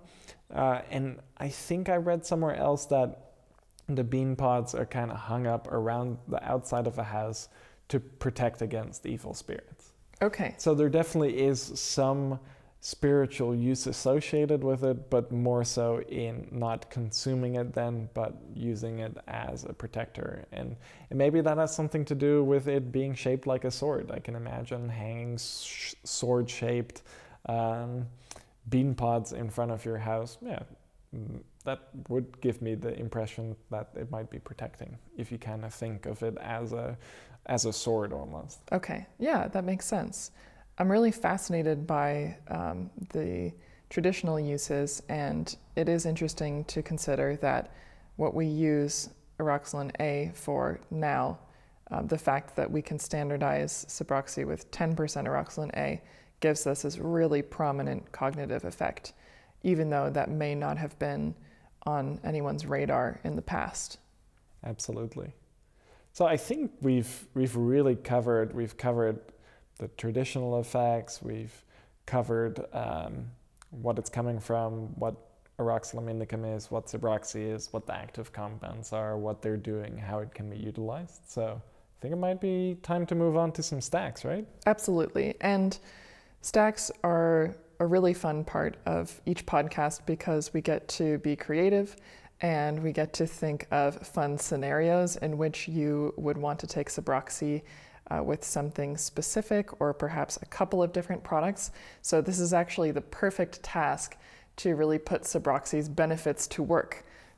So Emil, let's just start a little bit of back and forth. Off the top of your head, what do you think would be the most fun combination to pair with Subroxy for just pleasure? Let's say you're going out for a great bike ride, the weather is nice, and maybe you're going somewhere new. You have to focus a little bit on your route, but you also are using Subroxy for this motivation and mood boost. What would you pair it with? Ooh, yeah, we have so many interesting options now. I think I would do Subroxy, saffron, and cognance. And maybe I would then, if I'm allowed another one. Yes. I would add in maca. So that would then be a 4-component stack.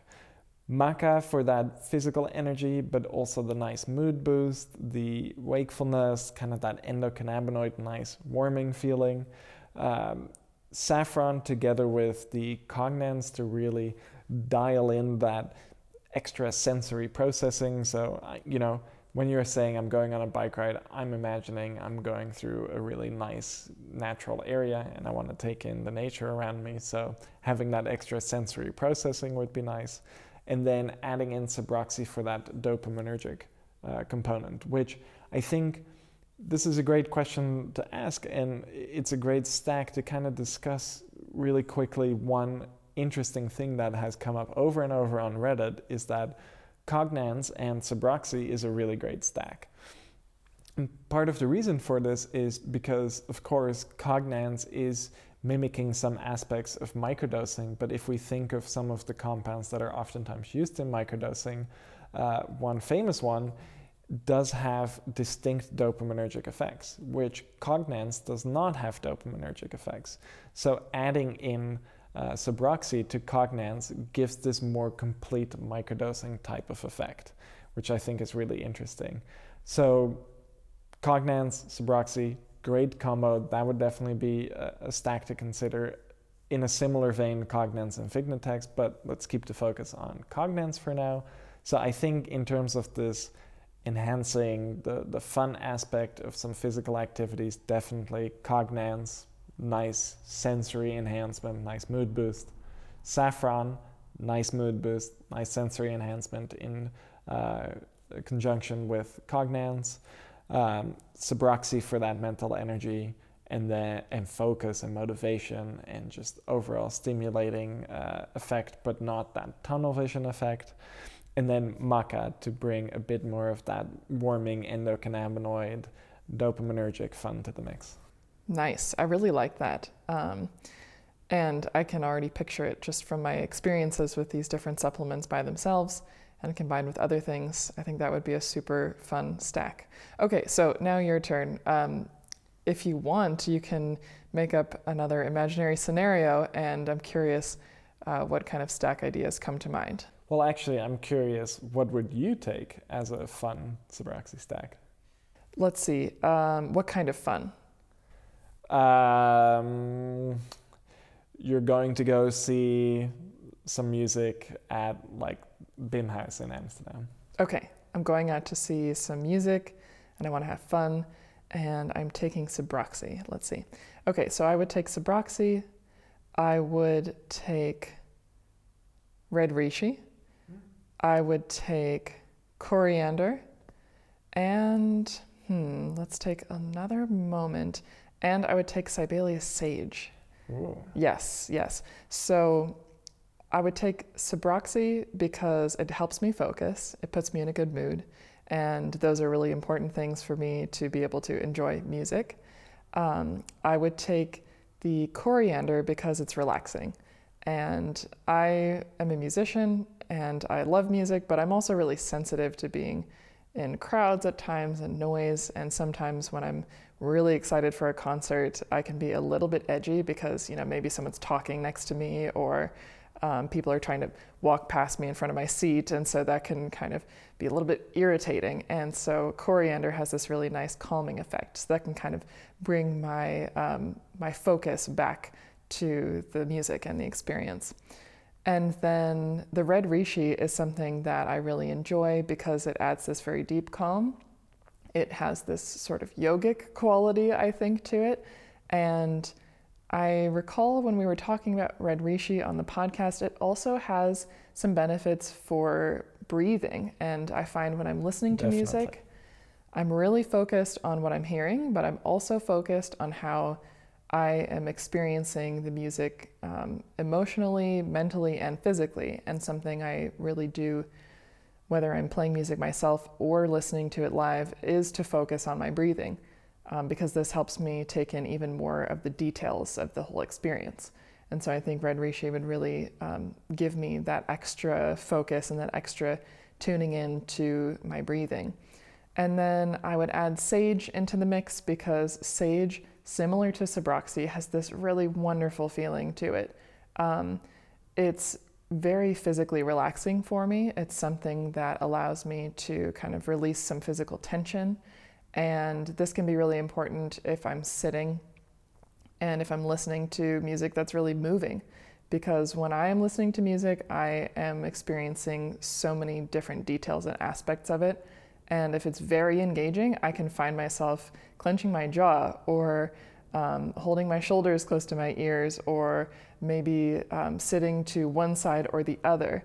And this kind of physical reaction to outside stimulus is something that I am aware of. And so I want to be as relaxed as possible and to let the music kind of flow through. And I think sage is one of those supplements that allows me to be focused on my body and my physical experience, but also just to let go a little bit more. So Suboxone, red reishi, supercritical coriander, and Sibelius sage. That sounds like a really fantastic stack. Okay, so my turn in terms of a scenario. Or let's see, actually, I think it's my turn now. I'll give you a scenario, but let's make it a little bit more practical, like every day. Okay. So let's say you have some writing work to do. You are going to be receiving some important packages in the mail, so it's possible that your work could get interrupted during the day. And you have plans in the evening with some friends you haven't seen in a long time, which might cause a little bit of anxiety. How would you pair supplements with Subroxy? Okay, so I would do Subroxy with Clarimag to take care of the focus and mental clarity. If I get interrupted, I think those two together would really help me get back into the zone quite quickly. And then in terms of, let's see, relaxation, which one will I pick? I really like Shodan. So I think I would pair it with Shodan because, and this differs for a lot of people. Some people get quite tired when they take ashwagandha. I don't. And it's just a fantastic one for overall mood. Also kind of keeping stress at bay. So thinking of this day where I have a lot to do, I might be getting stressed out, but then I'm also getting stressed out because I'm going to go see some friends at night and I'm getting interrupted. I think that would be a great addition there. So I think I might honestly keep it quite simple then. I would do Subroxy, Clarimag, and Shodan. Nice. I like that. Okay, your turn. New scenario, perhaps on a more practical side. So for you, of course, a practical side would be, since you're a musician, either recording or teaching. So I'm kind of curious, actually, in a teaching scenario, how would you stack Subroxy? That's a fun question. I like that. I think Subroxy would be useful in a teaching scenario because I like to keep the energy high in my classes because that helps students to stay engaged. And I also think that having some extra focus and memory is also really important when I'm teaching because I'm oftentimes paying attention to many different things at once. Many different students, teaching a complex topic, listening to sounds that are being created or stimulating discussions. And having so many things going on at once can get a little bit overwhelming. So to keep my speech fluid and to keep the class moving, Subroxy is really, really useful, and I have experienced this in the past. But if I wanted to really kick it up a notch, I think perhaps for the clarity and the creativity, I would add Cognance to the mix. And this is the stack we've talked about a little bit already.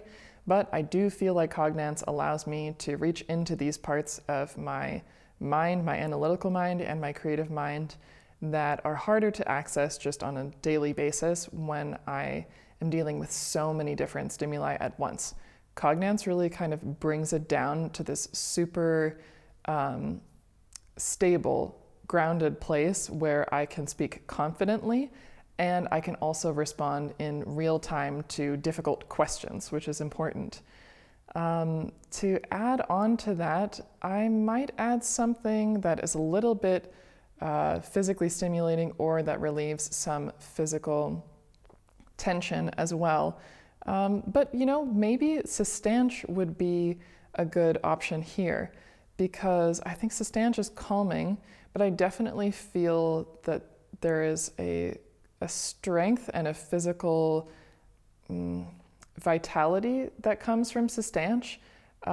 Perhaps I'm noticing this or thinking of Sustanche because I feel like Sustanche has a benefit for my physical strength over time, but I might be standing and moving around quite a lot when I'm teaching, and so I need that extra support when it comes to like keeping a good posture, being able to speak clearly, and being very physically active as well as mentally active. So I'm going to say Subroxy, Sustanche, and Cognance together, those three. So now that we've talked about teaching music. We've talked about seeing music. Mm-hmm. On that same topic, and to kind of demonstrate the flexibility of Subraxi as well, I'm curious, when you are playing a concert, when you're at a gig, what are you stacking Subraxi with? Okay, yeah, this is really where I think Subraxi can be really effective, but it's also important to be careful because Subraxi is fun. I like that fun element, but I need to stay focused and stay serious. And I find that calming supplements usually help me to kind of stay in the zone for performance. So I would say... So maybe Subraxi is not a great fit then. Do you think it would maybe push you over the edge too? If you're already excited and your nerves are high, maybe your monoamine neurotransmitters are already increased because of that stress, anticipation, excitation. Yeah, this is definitely something that can happen.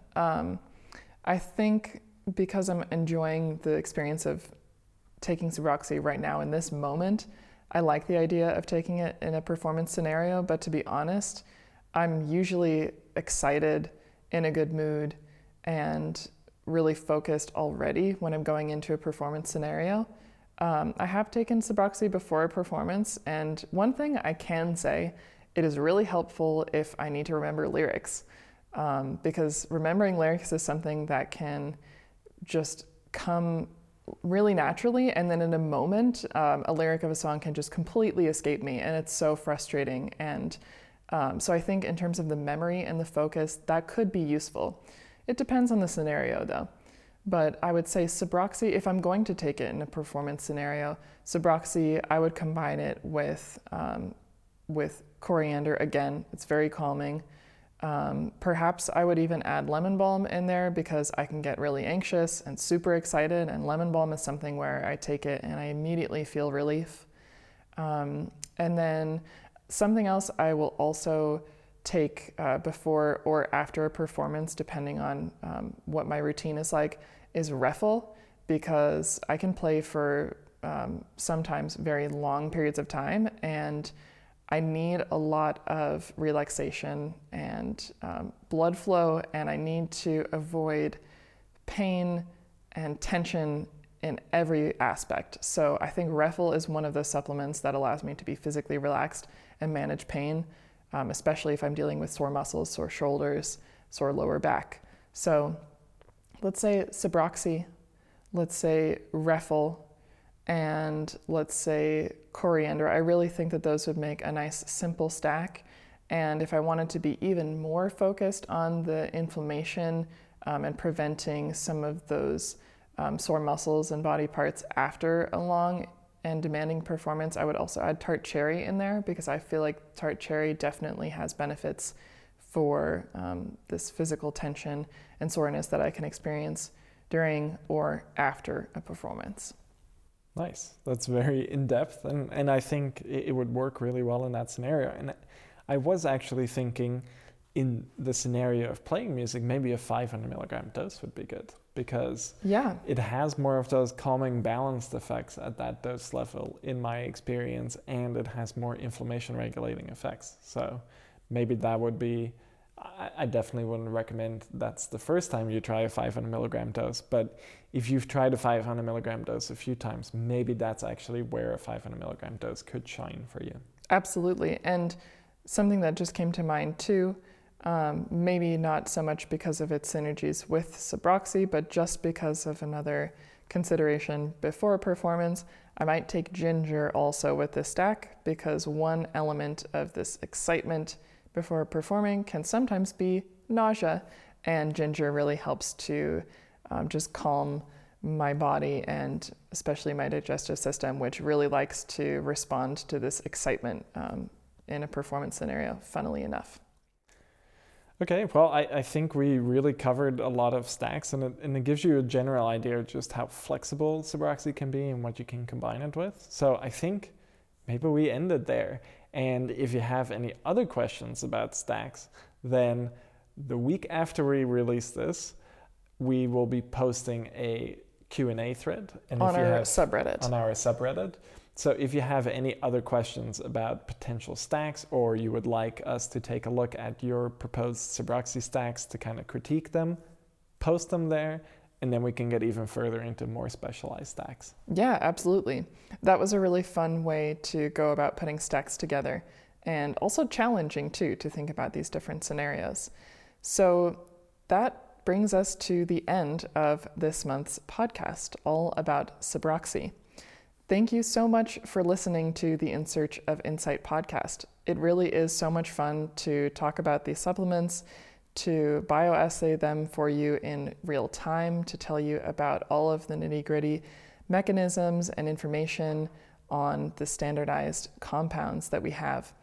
And Subroxy is a particularly special product because I think it can be really life-changing for a lot of people. It certainly has been for me, and it's fun to revisit it after some time has passed since I've last taken it.